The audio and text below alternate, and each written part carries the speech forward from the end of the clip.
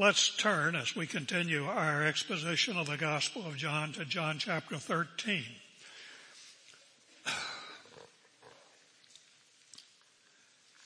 Now, before the feast of the Passover, that's right around what we call Easter, Jesus, knowing that his hour had come, that he should depart out of this world to the Father, having loved his own who were in the world, he loved them to the end. And during supper, the devil having already put into the heart of Judas Iscariot, the son of Simon, to betray him, Jesus, knowing that the Father had given all things into his hands, and that he had come forth from the Father and was going back to God, he rose from supper, laid aside his garments, and taking a towel, girded himself about. Then he poured out water into a basin and began to wash his disciples' feet, and he wiped them with the towel with which he was girded. And so he came to Simon Peter. He said to him, "Lord, do you wash my feet?" Jesus answered and said to him, "What I do you do not understand now, but you shall understand hereafter." Peter said to him, "Never shall you wash my feet." Jesus answered him, "If I do not wash you, you have no part with me." Simon Peter said to him, "Lord, not my feet only, but also my hands and my head." Jesus said to him, "He who has bathed needs only to wash his feet, but is completely clean. You are clean, but not all of you." For he knew the one who was betraying him. For this reason he said, "Not all of you are clean." I'm going to tell a story. I've told it at least one other time in my almost 34 years here. So some of you who've been here will recognize it. When I was teaching in seminary for 11 years, I traveled a lot. Most of the time up and down the West Coast. One time I was down in Castro Valley. Anybody here from Castro Valley? Since I'm going to tell a lie, oh no, no, I'm just kidding. That's down in the Bay Area. I spoke, on a few occasions at the neighborhood church in Castro Valley. It was a large church.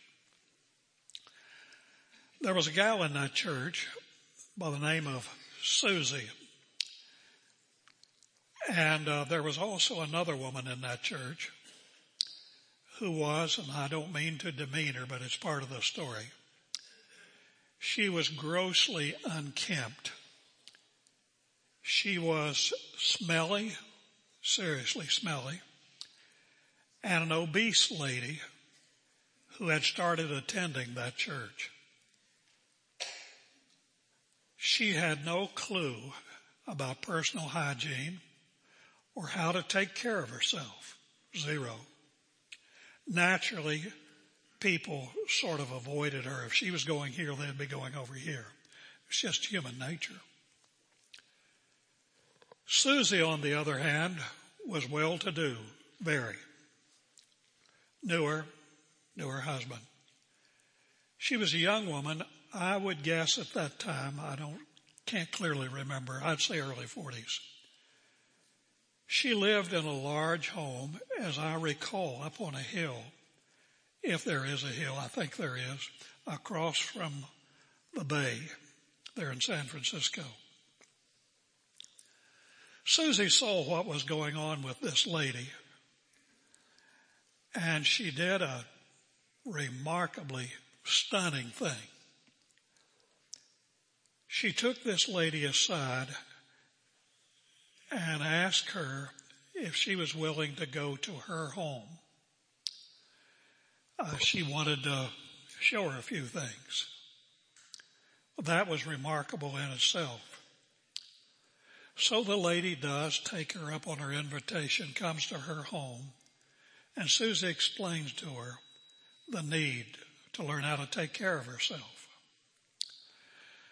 So she took her into her own fancy bathroom. And with this lady, there were just folds of fat. This will gross you out a little bit. But underneath those folds of fat, hence the smell, this green stuff. Now, some of you who are medically trained may understand what that was. I don't. And Susie got underneath those folds and started doing whatever she did and showing that lady how to take care of herself. Well, that's the end of the story so far as I know. I moved on, but I got that part of it. I thought, wow. I expect you're thinking, wow. I know everybody in that church was thinking, wow. But that kind of Christian love, that kind of humility was stunning to say the least. Well, here in this passage, we have an exhibition of love, neither distracted nor diminished by pain or prospects. In opening this chapter, the Apostle John, the writer, magnifies the inscrutable love of Jesus by demonstrating that it was totally gratuitous and selfless, the love of our Lord for his disciples.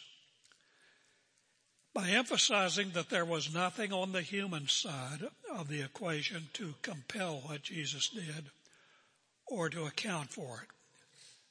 But it certainly, as I've often said, rots my socks to just look at that and say, wow. Wow. Jesus, knowing that his hour had come in order that he should transfer from this world to the Father, having loved his own who were in the world, he loved them to the end, knowing that his time had come. What does that mean? His hour refers to that narrow band of time when all these connected redemptive events are about to take place. He's going to be accused. He's going to be tried, condemned, and crucified. Then 3 days later, he's going to be resurrected. And after that, he's going to be ascended back to his Father who is in heaven. That's his hour, the compass of those events, when he is glorified. We've talked about that term. John sets his remark on the steadfast and intense love of Jesus. Well, it's amazing.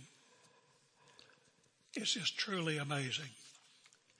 At this very hour, when Jesus was looking at his own indescribable suffering, looking it right in the eye, at the very time one would have expected the Savior, knowing what was going down, to be withdrawn into himself.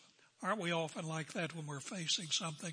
Maybe it's a surgery. Maybe it's something heavy. Maybe the prospect of a loved one dying. Sometimes, depending on the personality, you kind of pull into yourself. You're not as communicative. You just kind of want to get off to the side. Well, it was one of those kinds of events where nobody could have blamed Jesus, though his disciples still didn't get it fully what was about to happen. He had told them, but it just didn't settle on them.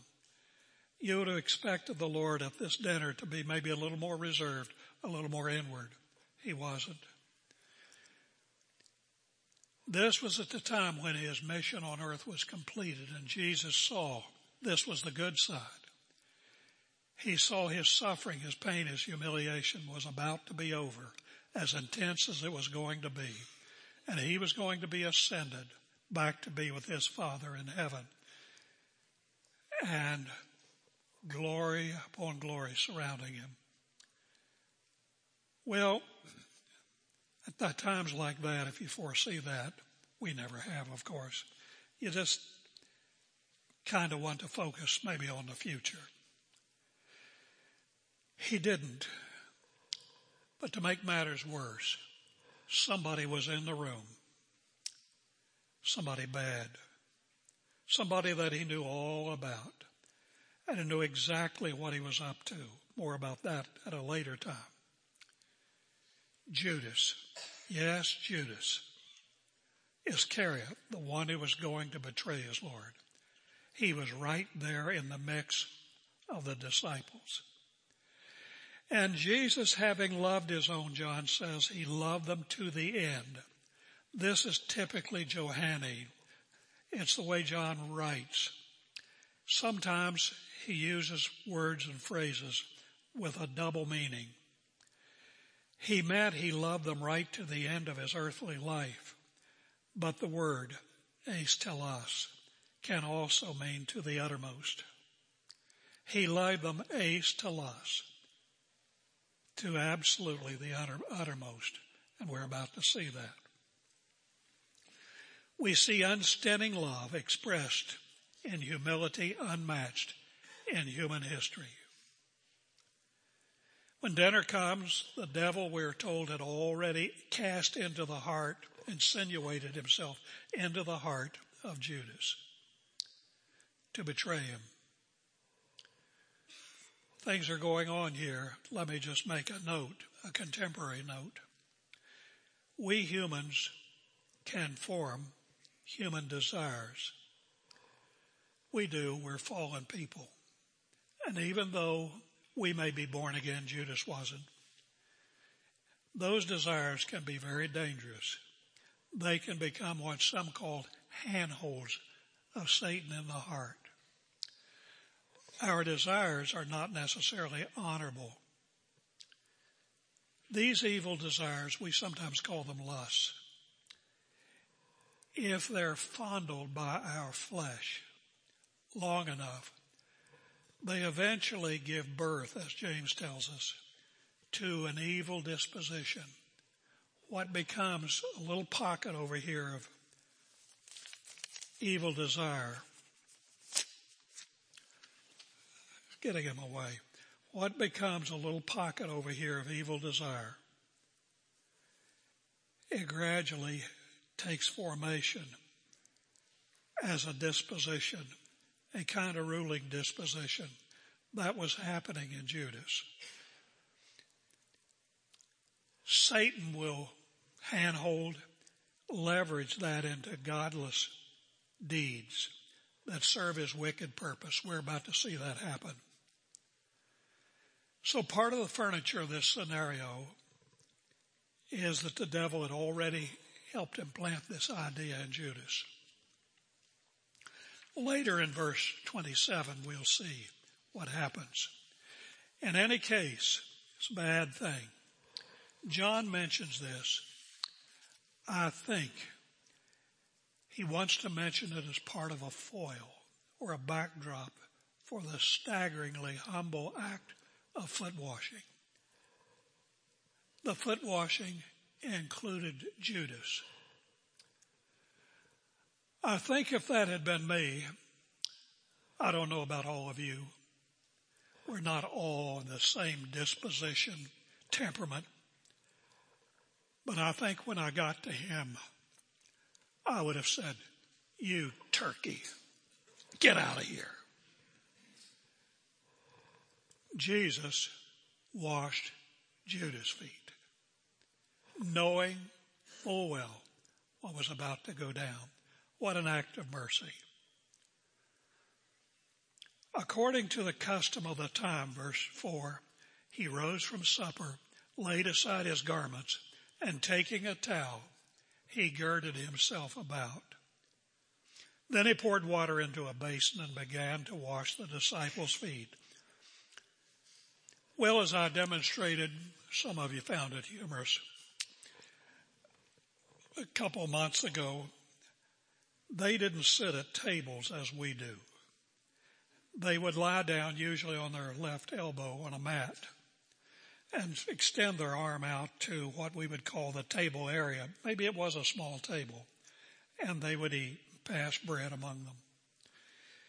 So that was the custom here. Diners would recline, and Jesus had on an outward garb, which for the occasion he shed, and he took a towel. What he does is light years beneath his dignity. It was considered an offense to the pride and the dignity of any self-respecting Jew to do what Jesus was going to do. You just don't do that.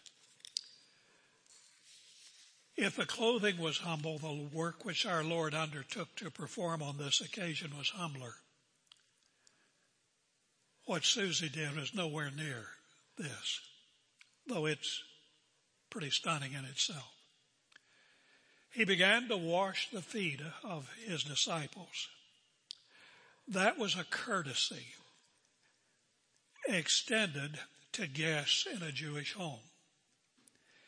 In that day, the day before modern shoes, when feet got dusty and dirty in transit, it was a little like providing dinner guests with a powder room or something to wash their hands, only more so.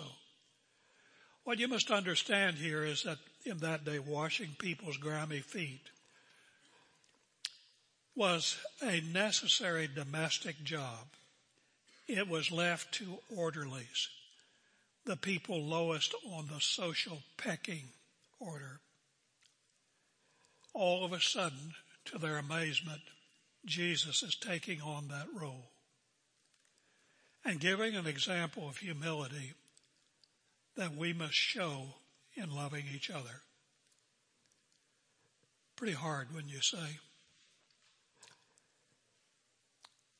This is the ultimate example of selflessness, of absolute humility. I don't know whether the guys have got it up there. If not, I'll get over here and read it. Philippians chapter 2, verses 5 through 9. This is the ultimate expression. Have this attitude in yourselves, which was also in Christ, you and me, who, although this is before he came to earth, he existed in the form, in the essence of God. He did not regard equality with God, with the Father, Son, and Spirit, a thing like a kid with their toys to be grasped after. Go ahead.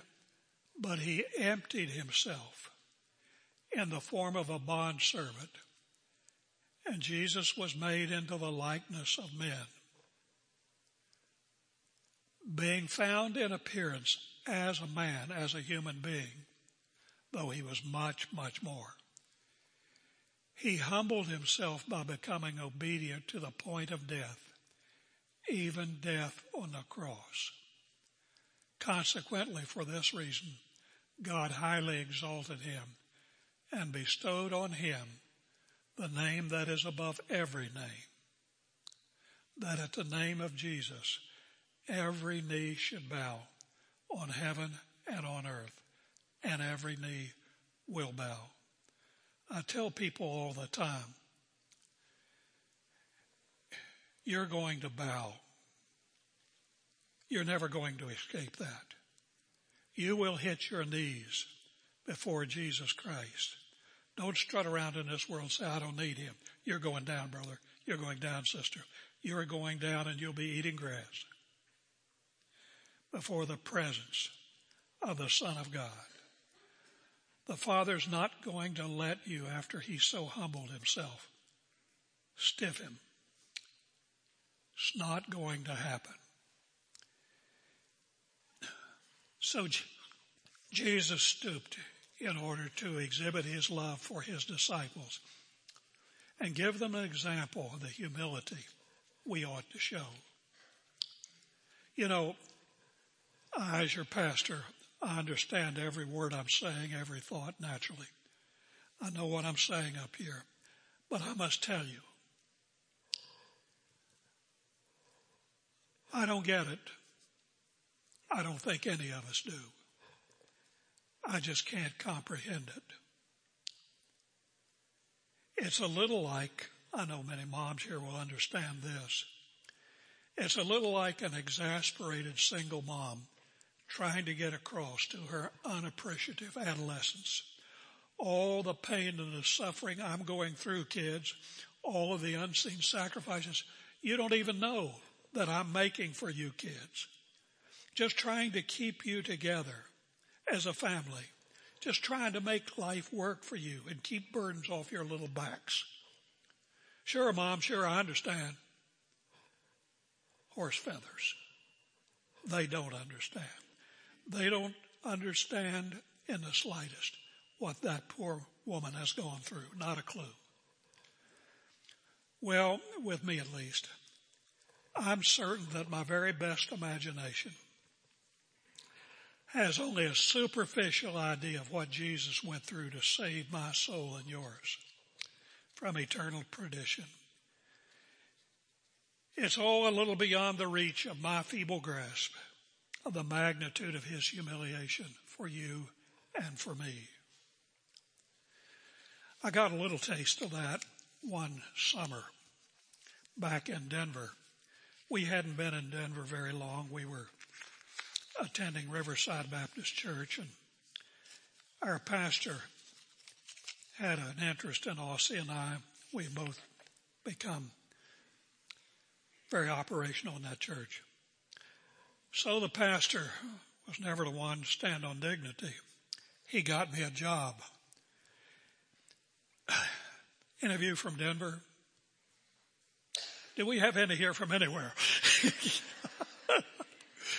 Well, it was out at one of the big malls at that time, huge. I think now they've raised it. It was Cinderella City, huge. All this underground parking and everything. So the man who managed that mall was in our church. So he called him up and said, I got a guy here. I was just there. I'd taught all year, didn't have any summer income. He said he needs to have a little income. Can you give him a job? Oh, sure. Send him on out here. I go out there. I got a job with about 3 other people cleaning the mall, cleaning out the gutters, cleaning out the parking lot. There I was in my overalls, and I was glad to stay underground. But the job went on till about 10 o'clock, and by 10 o'clock when all the people were coming in, suited, and there I was in all of that stuff, sweeping the gutters and being looked down on. It's humiliating. Wasn't the last time I've been humiliated, by the way. Anyway, got a little touch of what it is. Just imagine the Lord. The disciples must have been stunned in silence when Jesus got up and he poured water from the basin. Well, Peter said, as I paraphrase, he was always the first one to speak. They thought what Peter thought. Lord, what are you doing? What the heck are you doing? You're going around here washing feet? You're going to wash my feet? No.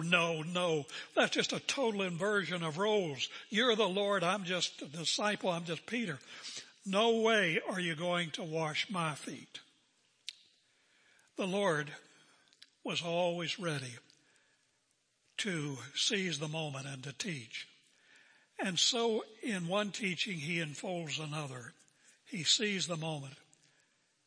Peter, I'm not going to wash your feet. Let me tell you something. And this was aside from his main point, but it's important that we get it. He said, if you're not going to let me wash your feet, you have no part in me. What? Peter said, I don't know what all is going on here, but if that's the price of not letting you wash my feet, well, just give me a bath. That's really actually what he said. Wash my hands, wash my head, wash everything. Just dump the whole load on me. And Jesus said, well, Peter, that's not necessary. He said, I've washed you. You don't need a bath. You're clean. You're clean in my sight. But one who's already been cleansed by me needs only to wash their feet. What's he talking about? By the first thing he meant, you've been justified by faith in me. But now, Peter, understand this the rest of your life. You always need foot washing. He's not talking about an ordinance. You always need to be cleansed. So you and I, we have been justified by faith in the Lord Jesus Christ. We're saved. We belong to him. But we still need him through our spirit to be cleansing our feet. You and I pick up dust. We get acculturated. Every one of us, including your pastor in this room. We're acculturated human beings. If you don't know that word, it's just simple. It just means you pick up the dust and the dirt of the culture. We're Americans. Others are Englishmen. Others are Africans. Others are this or that. South America, wherever. Peruvian. Doesn't make any difference. You pick up stuff from the culture and that stuff is still the world. Just expressed in different cultures. And it's not good. It's not good. Some of it's okay.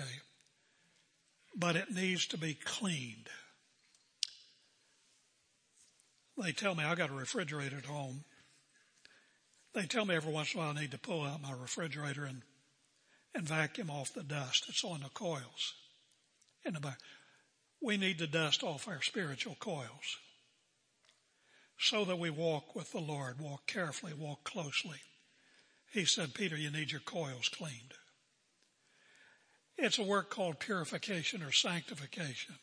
We are first justified by faith, and that's forever in a moment.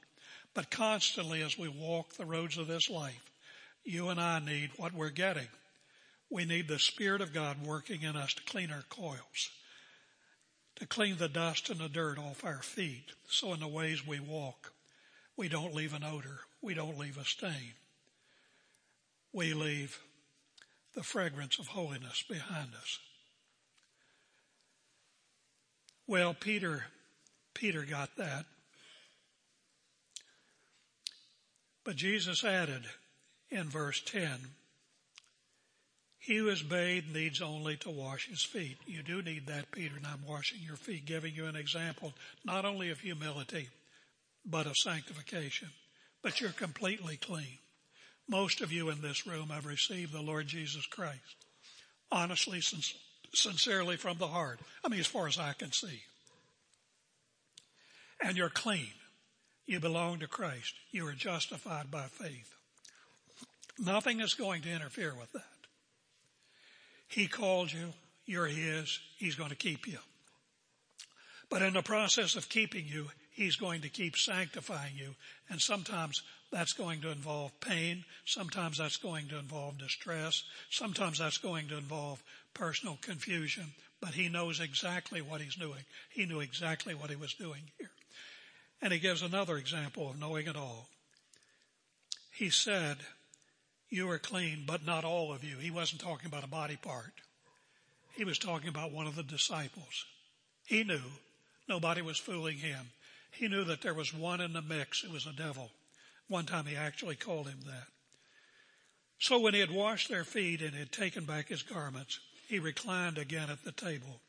And he said to them, do you know what I've done to you? Do you know what this is all about? He said, you call me teacher and Lord. You're right, for so I am. Let me explain something about humility. I want to get this right, so bear with me.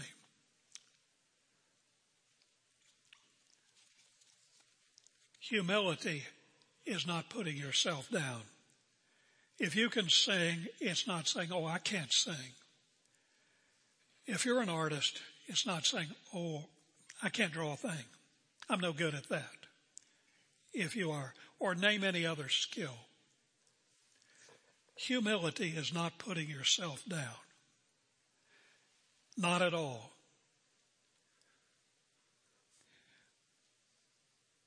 Christian people get very muddled about that. I knew a pastor once whom a lot of people just loved. He was right here in Portland. They just loved the guy because they thought he was humble. He wasn't a bad person at all. Thing is, the guy was a perfect lamb from his mother's womb. I knew that. He had always been the kind that would say, 4 years old, Mommy, can I help you? Instead of giving her the devil. I got to interrupt myself and tell you one. It just occurred to me. I got this little grandson. He's 4 years old. Christy was down there a while back. She was leaving. She forgot her shoes, so she had to run. The boys were still standing there at the door watching her go. She said, I forgot my shoes. And then she went back to the car, thought she forgot something else. So she come back, and little Colton said, oh, no, not again.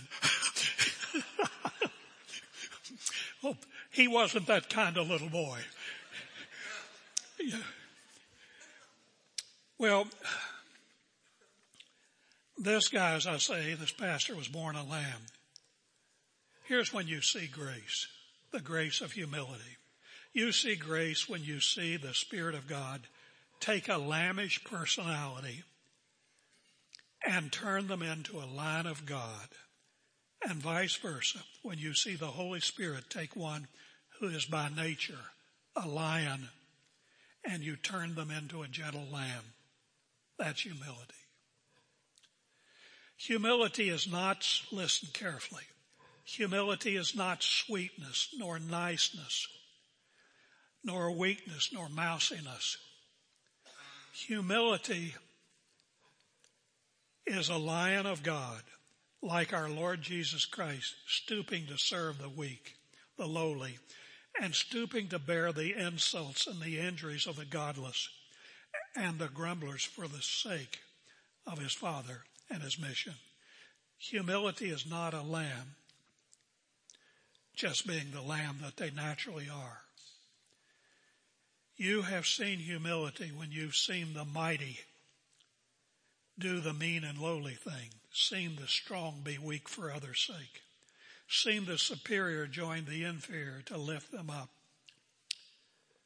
Saw a beautiful example of that in our church in Denver. A gal by the name of Nancy. She's still alive and still working in that church. She's in her early 90s. Amazing. She was a human dynamo. Her husband was the head of then Eastern Airlines. We always used to say Nancy's the head of Eastern Airlines. She took over about everything. She was awesome. She was so capable. And everybody just loved her. One day, some idiot found another woman. And his wife was just broken. She couldn't even wash clothes. She couldn't even take care of the kids. Nancy got in that big Lincoln of her, drove to her apartment, swept in like an eagle, grabbed up all the stuff, put it in bags or basket, I don't know what, took it to her home, which was at the far end of Denver, washed it all, ironed it all. In those days they ironed, folded it all, and took it back to Nita. Gave a great lift to her spirit. Nancy on the social scale was up here. Nita was down here. Didn't matter to Nancy.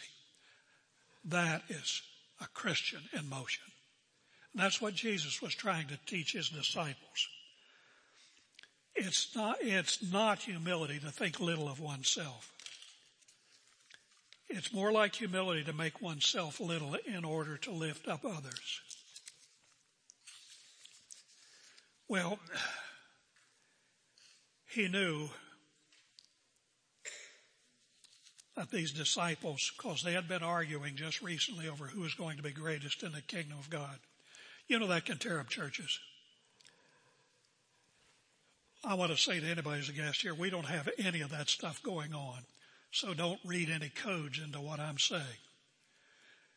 I don't know about tomorrow, and I don't know about next year. We don't have any of that garbage going on in our church, and I'm so thankful. I'm so thankful for you and your spirit. But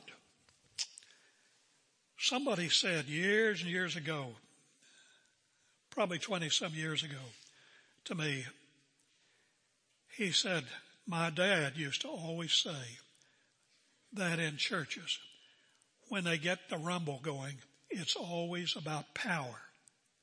Somebody wants it and doesn't have it. Somebody has it and doesn't want to lose it.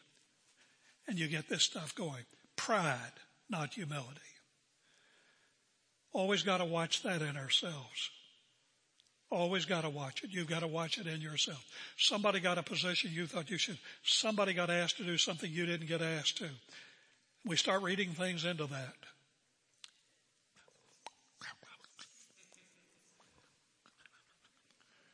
And stuff gets going. You tell him or you tell her, stuff gets going. It starts getting whispered about. Friendships get busted. Watch that stuff. Be humble. Be very careful. But Jesus said, be careful about that. I've given you an example that you should do as I do. Well, folks, there's a lot there for all of us to learn, and I include your pastor in that. If I were to, here's a Christian life. You are born again right here. You come to faith in Christ. Watch my fingers and use your imagination. You're justified. You're His and His forever. But He's going to be the Spirit of God sanctifying you and implanting in you the fruits, the virtues of the Spirit of God. And it'll go like this.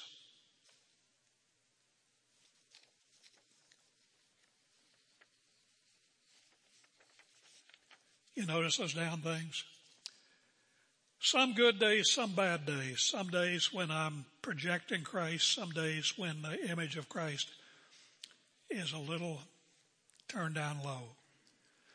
And every one of us, as we grow in Christ, those virtues are there, but some of them stick out more than others.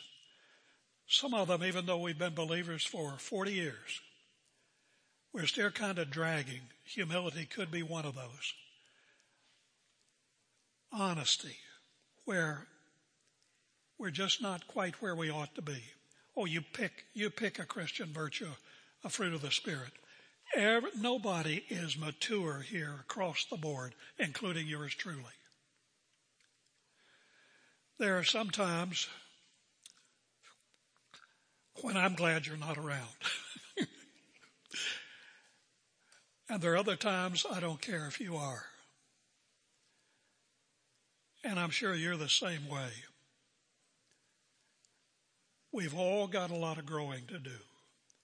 And the beauty is the Spirit of God, if we cooperate, is working in our lives through various things that are going on in your lives and mine right now to bring us up to grade. It's like He's got us on an anvil and there are crooked places. He's hammering out those things to smooth them out and make us more like Christ. And humility is one of those things. Pride was right at the root of the Garden of Eden. There was a woman there and then her husband, they kind of wanted to be like God. We've got to watch wanting to be better than others. Our problem is not so much wanting to be like God, but wanting to be better, wanting to be higher, not wanting to lower ourselves. Not wanting to take a hit. Ooh, that hurt. That smarts. Who do they think I am? What do they think about me that they would say something like that? Do they think I just sit around and take that kind of stuff? Well, let me show you who you're dealing with, Sister Buster. You don't treat me like that. I'm sure nobody here has ever had a feeling like that. Don't look at me like that. I'm sure we have. Let's let the Lord do that work in us. I must say, and I'm proud to say it, I know this is not a perfect church. But as your pastor, and I've been here, as you know, a long, long time, I don't see pride as a big issue in this body. But I do see human beings in front of me. And I know that you're like I am. You've got seeds of that in you. Let's look for opportunities to lower ourselves, to stoop, to help others, and to be models of the Lord Jesus Christ, and show Christ to the public and show Christ to one another as brothers and sisters. Let's pray.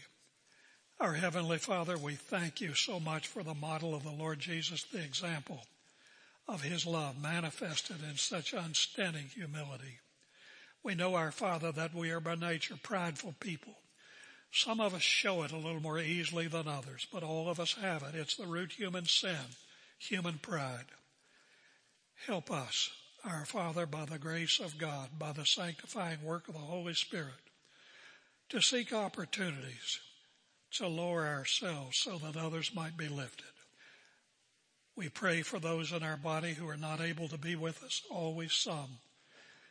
We thank you for those, our Father, whom you are healing. We pray for those who are hurting emotionally, who are lonely. That can be a trap.